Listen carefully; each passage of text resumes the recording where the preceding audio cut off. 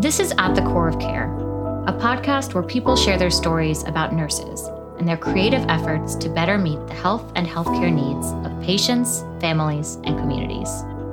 I'm Sarah Hexam Hubbard, Executive Director of the Pennsylvania Action Coalition and the National Nurse-Led Care Consortium.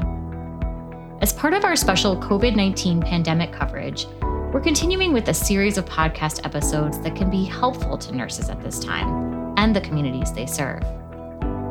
On this episode, our guests zoomed in from Hawaii and Texas to share with us their latest insights, lessons learned, and current approaches at this point in the pandemic.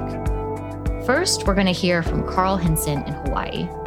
Carl is based in Honolulu and is the Director of Workforce Development for Hawaii Pacific Health, which has led an extensive mobile vaccination effort across Hawaii. He'll share with us how his organization has enlisted high school students to help vaccinate community members and converted motor coach buses into mobile vaccine clinics. We now have 3 buses. We have one large motor coach that can go out and get to some of the larger venues. And then we have 2 what we call mini buses that can go out, and they're about 75% scale of the big bus as far as productivity. So they can go out and they can get into much smaller areas. They can maneuver in smaller spaces and set up clinics. Then later on the show, we'll hear from Maria Saldiva in Texas. Maria is currently a clinical assistant professor at UT Health San Antonio School of Nursing and a family nurse practitioner at the college's Wellness 360 clinic. Maria is also a member of the National Nurse-Led Care Consortium's Vaccine Confidence Advisory Committee. Maria and her colleagues have been working steadily throughout the pandemic, and now they are in the throes of determining when positive COVID-19 patients can return to work or school. That has doubled and in some cases tripled our provider visits. Another area of confusion has been for those folks who want to return to work or school, but their symptoms have not entirely or almost completely resolved. Let's turn to Carl Hinson now, Director of Workforce Development for Hawaii Pacific Health. He's going to tell us about the health system, the pivot to more telehealth during the pandemic, and visiting nurses from other states to help with the various COVID-19 surges. Hawaii Pacific Health is a 4-hospital system here in the islands. We have 3 hospitals here on Oahu, which is Kapiolani Medical Center for Women and Children, Palimomi Medical Center, and Straub Medical Center here on Oahu. And then on the island of Kauai, we have Wilcox Medical Center. We now are up to 85 different outpatient clinic settings across all the islands. So initially, we were really hospital-centric, hospital-focused with some outpatient clinics, and we've really grown our ambulatory presence, our primary care clinics, our specialty clinics throughout the state. Our population is strung out among 7 different islands, and we don't necessarily have all the same resources on every island. So telehealth was really starting to take off. There were some pilots that were going on for a few years before the pandemic. But the pandemic has really shown, I think, not only us, but I think across the nation, that virtual health or telehealth has a real solid place in our healthcare delivery system. With what we had in place already and some of the technology that was already we were aware of from the mainland, when the pandemic struck, when we closed down a lot of our clinics, we pivoted to what we called virtual urgent care or virtual clinics, and kind of used the same structure. We had appointment structure set up, and people were just instead either using their phone or their iPad, so that we were minimizing the number of people that were coming into the clinic, especially early on when no one really knew how transmissible it was or what have you. So telehealth has been a huge piece, and one that I know all of our clinicians are hopeful will not go away. I mean, the CMS had relaxed some of the requirements for telehealth, and that has really shown to be beneficial, especially when you figure out how widespread we are, and almost every island except for Oahu is considered more of a rural setting just because of the distance and the lack of specialty care. We had the initial surge last year where we did need to bring in additional nurses and travelers to help us get through. Of course, with the Delta surge, we saw that people got really sick really fast, and they stayed ICU type sick for quite a while. And so that really put a strain on our healthcare system. And thankfully, we were able to bring in about 700 nurses and respiratory therapists statewide to help all of our hospitals get through that first surge.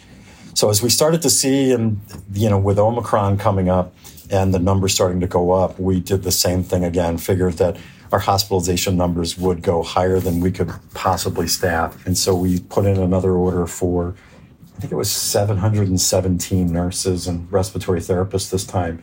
And they started arriving January 3rd in waves. We were experiencing full hospitals before this wave went on.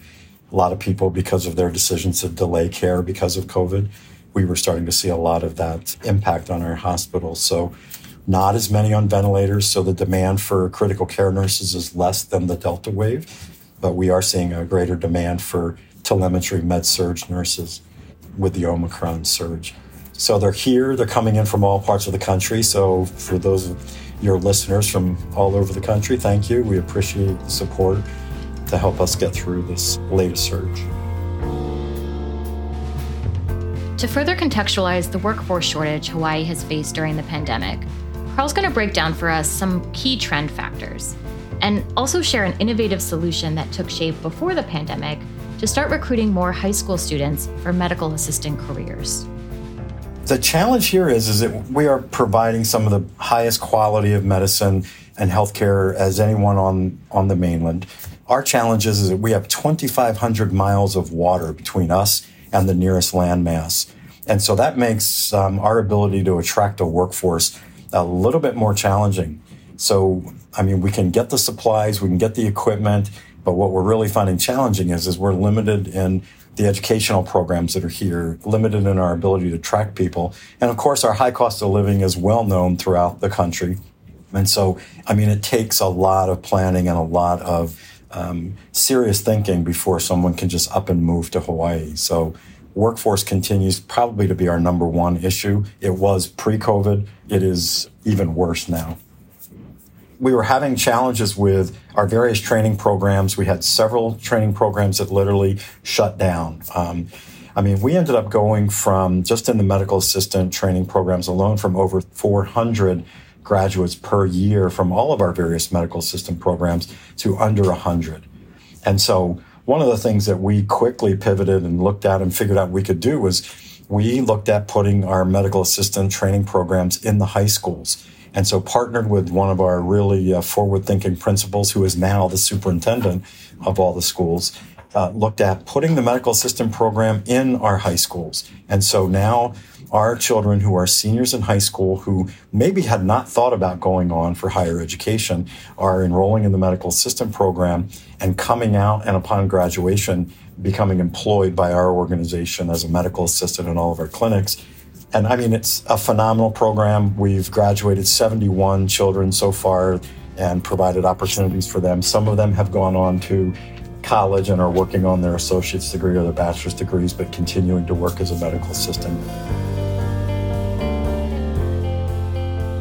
And that was kind of where we were when COVID hit, is that we had that program. We have a nurse aid training program in our high schools. We have a surgical instrument processing tech program, a patient service representative program. Those are the individuals who, when you walk into a clinic, they're the first people you see. They greet you, they check you in, they do your insurance, they do your follow-up when you leave and set your new appointments. And so we put these programs in because we found pre-pandemic that about 50% of our high school graduates were not going on to higher education, and there really were no opportunities for them to step into healthcare. So they were stepping into other industries, mostly tourism, because we're a heavy tourism-dominated market.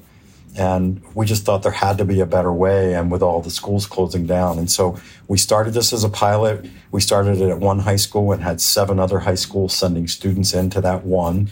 We call it our hub and spoke model, where we've got one school that's acting as the base and the other schools are sending in students. Had all the principals figure out the bell schedules and everything they needed to do to make this work. And students from all these high schools went to, in this case, Waipahu High School, and were in class Monday, Wednesday, and Friday. And then on Saturdays, went out to one of our clinics to do all of their clinical skills or clinical rotations.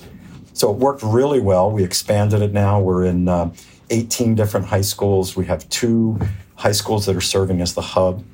And as of our third year now, we've had 100% certification rate on our national certification for all of our graduates. With this infrastructure in place, Carl says that this young core of medical assistants have been instrumental with mass vaccinations during the pandemic. He's going to tell us about the mobile clinics Hawaii Pacific Health has created. Our first cohort finished up in 2018.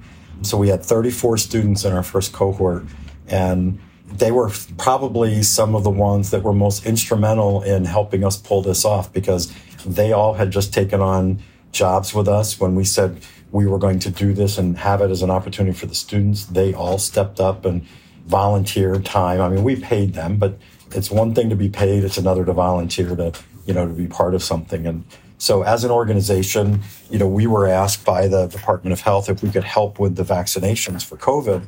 And we had set up a mass vaccination clinic at the pier here where the cruise ships typically come in. We set up a model where we could actually have accomplished 5,000 vaccinations a day through the pier. And we never quite got to that number because the demand never really reached that high. But it was here based in downtown Honolulu. And it became really clear that a lot of the people weren't coming into town to get the vaccinations. And we were going to need to look at a more distributed model.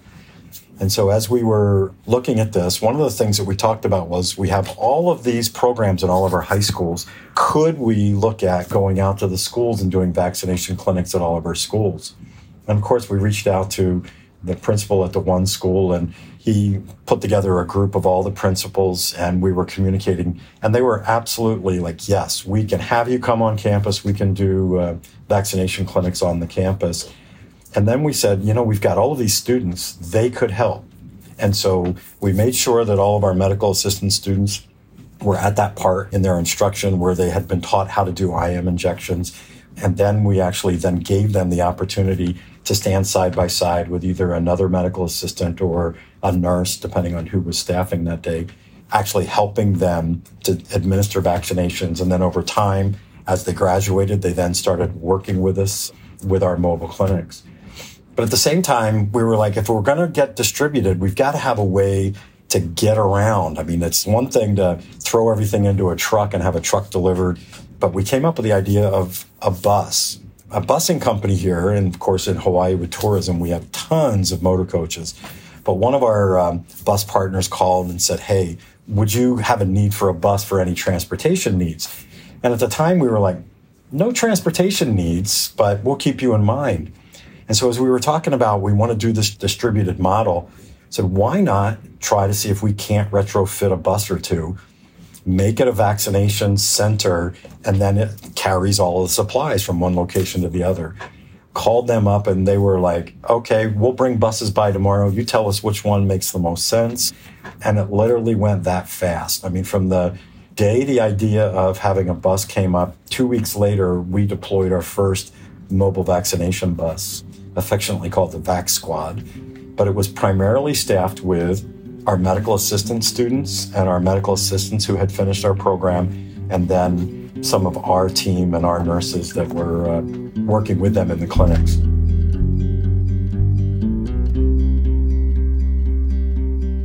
Thus far, we have vaccinated just shy of 40,000 of our children and teachers and community members that have been able to come out to our mobile clinics. We started with one, they reconfigured it.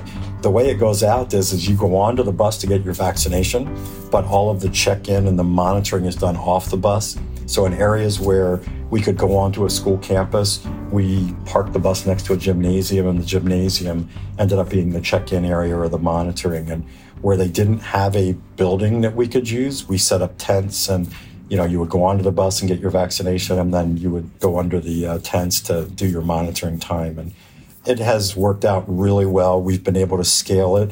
We now have 3 buses. We have one large motor coach that can go out and get to some of the larger venues. And then we have 2 what we call mini buses that can go out, and they're about 75% scale of the big bus as far as productivity. So they can go out and they can get into much smaller areas. They can maneuver in smaller spaces and set up clinics for whether it's a houseless camp that we have a number of here.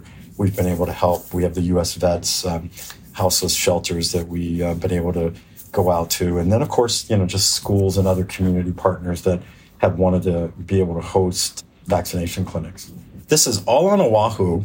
We do have a mobile van now over on the island of Kauai, and that's in partnership with not only us, but also the Department of Health and the mayor's office, who saw that the strategy on Oahu was working and donated a city and county minibus so that they have a minibus on the island of Kauai, and they're doing the same, going around to all the different schools. And they don't have some of the same medical assistant students because we don't have our program deployed on Kauai yet, but they are using medical assistant students from the community college, and it's working really well.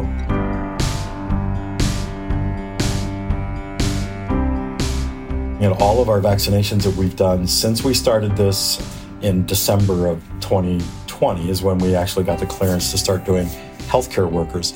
We are about 340,000 vaccinations that we've accomplished for both first, second doses, and of course now counting boosters. But that's never been what we were about. We're always about providing care for our community, but it's always been from the standpoint of the acute care hospitals and then, of course, our clinics.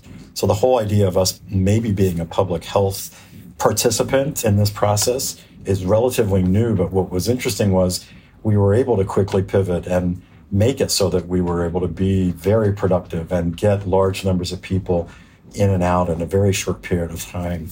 We set up the pier where the cruise ships dock, and the best that we were able to do or get to because of demand was 3,600 a day were going through the pier. And our patients were so complimentary because no one spent more than 30 minutes in the place.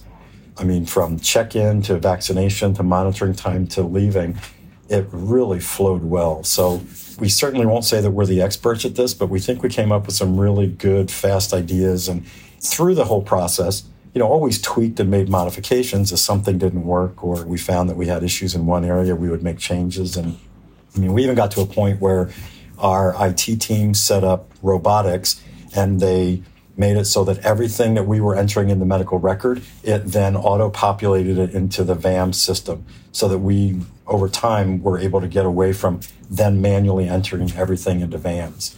So it was all done by Autobots. We had this cute little computer area set up that we called Bot City, and all it was doing was taking the information from all the vaccinations and then auto-populating it right into VAMs, and we cut out the need for so many people as a result of that. So there was constantly this innovation going on to make it a much more high productivity and trying to reduce demand on the number of people it would take to accomplish it. Given these various innovations, Carl's going to share with us his final thoughts and lessons learned that could be relevant for other communities interested in replicating some of the approaches taken in Hawaii. When we look back, we already had very strong relationships with our schools because we were doing the workforce training programs. And, we already had a good reputation with our school system because of the work we'd been doing. And so it was natural to be able to look at if we could do the training programs and now we've got this pandemic that the entire community understood and how serious it was, to be able to then pivot and say, we can use a lot of these same students, give them real world experience with what's going on. They can apply what they've been learning to an actual clinical environment, and they can be some of the first in the country to be able to participate in a program like this. It was all of these things coming together that really made this special because we had the relationship with the schools. We had teachers and administrators that were supportive and thought that this would be a great way for the schools to be able to help their communities, and then also get faculty and other staff from the various schools vaccinated, because that was certainly a big push at the time. But just recognizing that you can't just set up a mass vaccination center and expect that everybody's going to get there. With all of the transportation issues, the people that are working nights and days, and it wasn't going to work with everybody. And I think early on, recognizing that and being able to pivot to make sure that we were able to provide more of a mobile strategy and get out and get closer to the community. All of these things just all came together. And I know it sounds like it was really easy. It was a lot of work, but it also goes back to the relationships we all had before the pandemic started. And I think it's easy to forget those when we're in the midst of a crisis. And so I would say anybody that's still struggling to find, go back to your relationships that you had pre-pandemic. Look at the programs that your workforce development professionals were working on. Capitalize on those. We found through this that there were very few barriers, if any, that were put up by the principals or the administration of our schools or the students or the parents. Everyone was willing to help. And quite honestly, I think that's why the engagement was so high of all of the staff, all of the students, because everybody was coming together for a common goal. Everyone knew what the pandemic was. Everyone knew what COVID was and the impact it was having on our community and our family and our friends. And to be able to all come together, first with the mass, but then looking at the mobile and being able to be a part of maybe the mobile vaccination bus coming to your school and your community, and then you being able to actually be the one to administer some of the vaccinations to your family members and other members of the community. So we had, these were seniors in high school that were not only vaccinating their peers in school, but then their parents would come. We had students who were doing their turn on the bus and they were vaccinating mom and dad and their brother and sister. And that was really a rewarding experience for everybody. Now, from Hawaii to Texas, where we're going to hear from Maria Saldiva. Maria is a member of the National Nurse-Led Vaccine Confidence Advisory Committee and currently a clinical assistant professor at UT Health San Antonio School of Nursing. She's also a family nurse practitioner at the college's Wellness 360 clinic. The School of Nursing's Wellness 360 health centers provide nurse-run services at more than 7 clinics, primarily in the Bexar County area. We provide primary care services for adults and pediatric patients, urgent care, acute care, immunizations, travel health services, mental health services, nutrition, dietary consults, occupational services, in person and via telehealth. Our clinics also serve as valuable sites for undergraduate and graduate nursing students. While we are not a federally qualified healthcare center or an FQHC, some of our clinics are part of the nation's safety net system, including providing care for the uninsured and the underinsured individuals and families. I work with patients from diverse backgrounds. Many of my patients are the students. Many are uninsured, and poverty has really complicated their lives. So many of them have not had access to care in many years.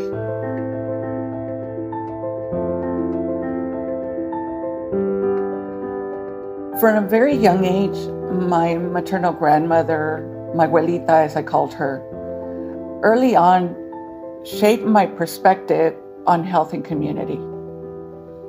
An indigenous folk healer in a rural town in Coahuila, which is a northern state of Mexico, she was a valued member of community.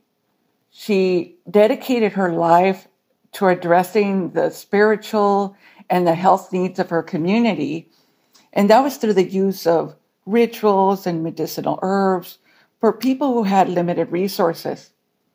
People trusted her and came to her with all sorts of ailments. While my nursing career took a more traditional approach to healthcare, there's no doubt that my grandmother had a significant influence on my decision to become a nurse. My career in nursing now spans over 25 years, and it's always been focused on meeting the health and social needs of underserved populations, here and abroad. I remember that as a young woman attending undergraduate nursing program in El Paso, Texas, I was doing some of my clinical experiences in colonias. I learned so much about people in the communities in these colonias. They had a significant impact on my professional journey. Now, I chose to work at this university because growing up in the community, I always somehow knew that their focus was on making health culturally and financially feasible, accessible to the community. As a kid, I remember my parents taking me to the dental school clinic to receive care they would otherwise not be able to afford if it weren't for the school. These were the earliest memories of UT Health San Antonio, so it was a natural decision for me to work at the university. Throughout the pandemic, the clinics where Maria works have remained open, continuing to provide care in person, but they've increasingly turned to telehealth as well. And in addition to standard day-to-day care, Maria and her colleagues have also been providing COVID-19 specific care. She's going to share how they've managed testing, vaccinations, and most recently, the latest isolation guidelines. She'll also talk about the uptick in provider visits that happen when patients test positive and now need to be cleared in order to return to school or work on campus. In a matter of a few weeks in early March of 2020, Wellness 360 began to see the first cases of the COVID-19 infection in persons who had been traveling. While we had the responsibility of screening and evaluating the patients for the condition, we also needed to take measures to contain the spread of the disease. As we looked to the infectious disease and the public health experts at our university for guidance, the CDC also began publishing testing and contact tracing guidelines that we'd find essential in our practice. In these early days, one country that stood out in the battle against the virus at the time was South Korea. Early on, the response to COVID-19 had effectively flattened the epidemic curve. South Korea's experience with handling Middle East Respiratory Syndrome, or MERS, implemented effective measures that included the establishment of convenient drive-through testing centers. One of the nurses and I set up a small table right outside the School of Nursing parking lot. We donned full PPE and we began providing curbside COVID testing that first day. It started as a small operation, but it would grow exponentially in a few weeks. The school would set up a large tent in the parking lot, a system for delivering specimens to our university lab for processing, and a cadre of university frontline workers who would be tasked with screening thousands of people. Eventually, I transitioned back into my provider role. From both a clinical and an academic perspective, the School of Nursing immediately began to mobilize all its response capacity before the first case of COVID-19 was detected here in San Antonio. In early 2020, school administration immediately began to rally resources to put infection control processes in place to combat the spread of the virus and keep people safe. Our clinic waiting rooms were set up to avoid overcrowding, among other interventions. Our COVID-19 vaccine efforts also became very robust, administering thousands of vaccines through our mass vaccine clinics at the school and through our mobile unit efforts and our in-clinic vaccination programs. Our school's vaccine campaign is still going strong, and the school has been instrumental in the COVID-19 vaccine effort.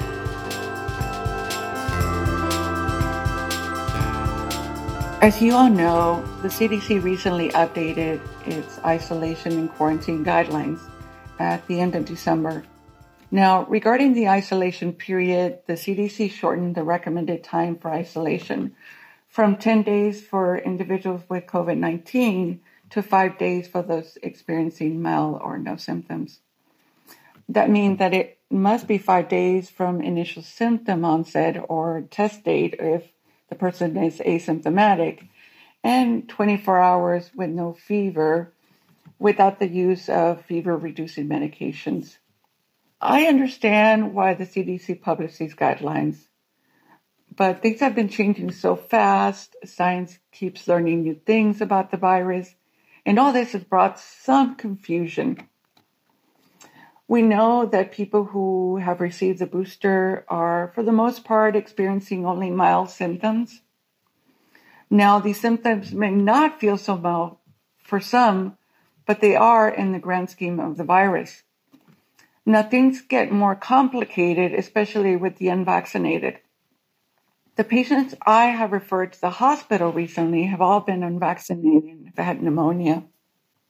As a result of the recent surge in COVID-19 cases fueled by the fast-moving Omicron variant, the school adopted these new CDC guidelines and implemented actions to keep folks safe and prevent an even worse surge that's already overwhelming centers of care in our community.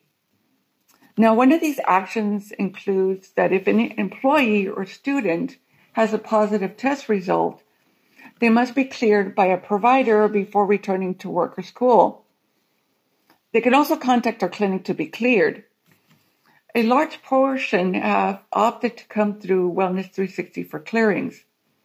That has doubled and in some cases tripled our provider visits. Another area of confusion has been for those folks who want to return to work or school, but their symptoms have not entirely or almost completely resolved. Now, the CDC has also recommended that the person continue to use a mask for an additional 5 days after 5-day isolation. But we know that the chance there is that the unvaccinated don't always wear masks. The CDC has also recommended that if a person is returning back to work or school, they do have the option to test, and that's through, rapid test or going to one of the testing centers. Finding testing in some areas has been very challenging. I know that the CDC has said that it's not mandatory to test after the 5-day quarantine period. Now, at the clinic, it's been challenging sometimes to decide whether, I'm making the right decision about sending somebody back to work as opposed to keeping them at home for additional days. But, for the most part, it's been very clear about who needs to go back to work and who needs to stay at home. The CDC has also put out guidelines on identifying the different stages of severity for the Omicron variant. And so that's also been a good resource for me in the clinical setting.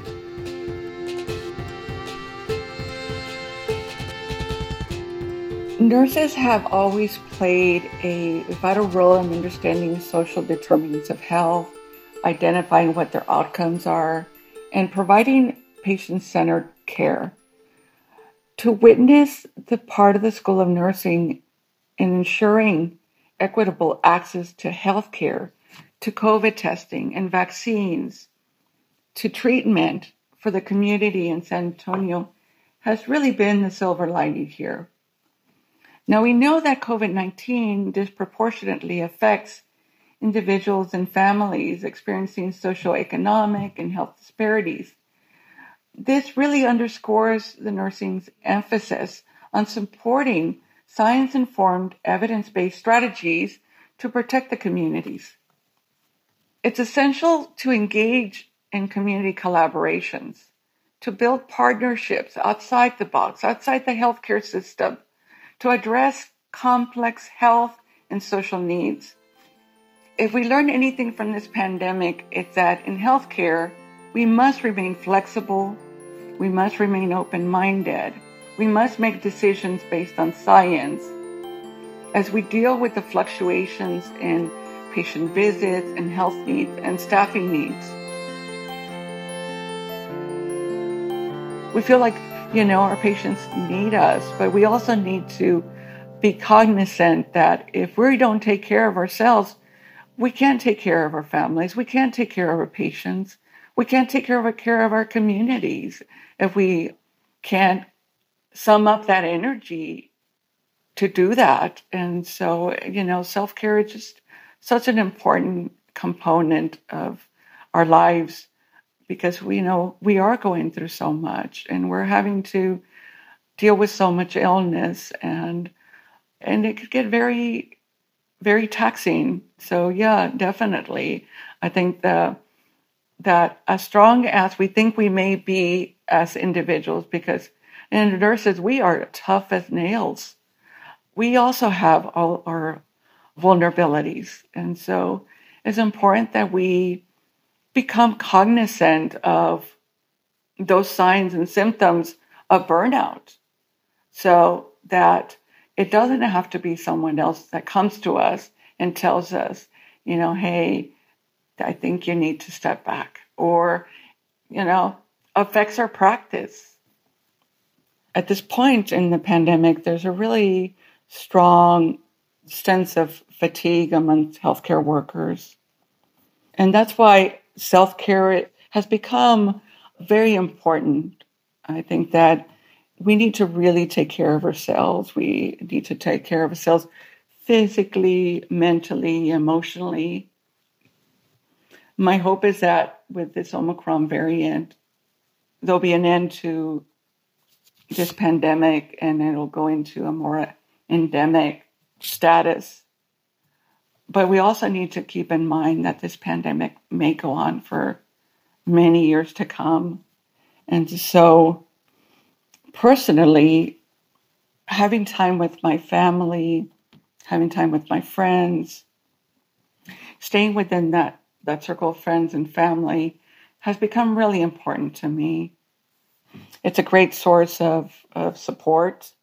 And just like Maria has touched on here, we're actually going to be devoting several upcoming episodes of At the Core of Care to talking specifically about burnout and the creative outlets nurses can pursue to prevent it as well as cope. With that in mind, Maria leaves us here with this final note on some of the self-care approaches that she's adopted in her own life. Once in a while, I do go out for walks. I enjoy art. I do some jewelry making here at home. I spend time with my animals.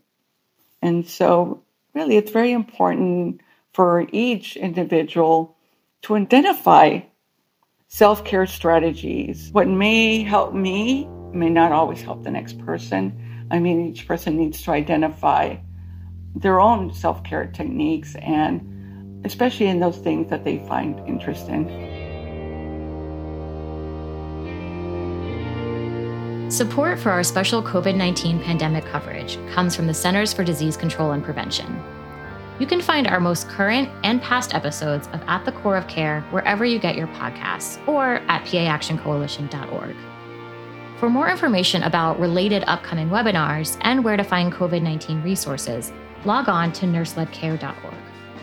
And you can stay up to date with us on social media at NurseLedCare. At the Core of Care is produced by Stephanie Marudas of Cuvenda Media and mixed by Brad Linder. I'm Sarah Hexam Hubbard of the Pennsylvania Action Coalition. Thanks for joining us.